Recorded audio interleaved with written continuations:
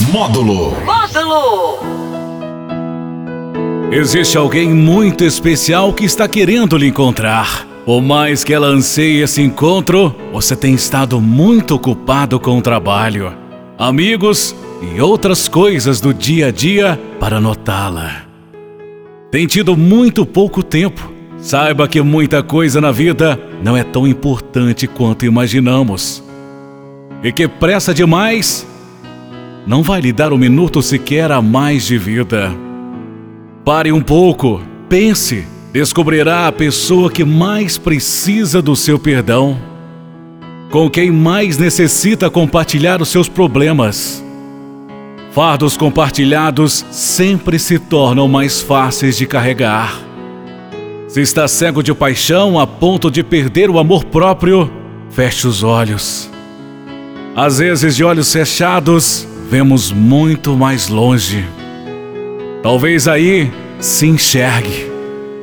É de você de quem eu estou falando. Ninguém, nem nada no mundo vai lhe completar enquanto você não for suficiente para você mesmo. Enquanto não se conhecer, não digo conhecer de aparência. Afinal, as aparências enganam. Mas se conhecer de verdade, se encontrar, é algo processual e requer contínua investigação.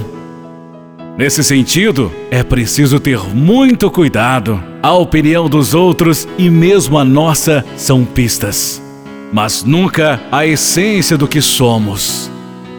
Essa, na verdade, nunca descobriremos. É talvez isso que torna ainda mais apaixonante a busca de si mesmo. Sempre descobrimos que há algo a mais a descobrir. 96,1 Módulo FM.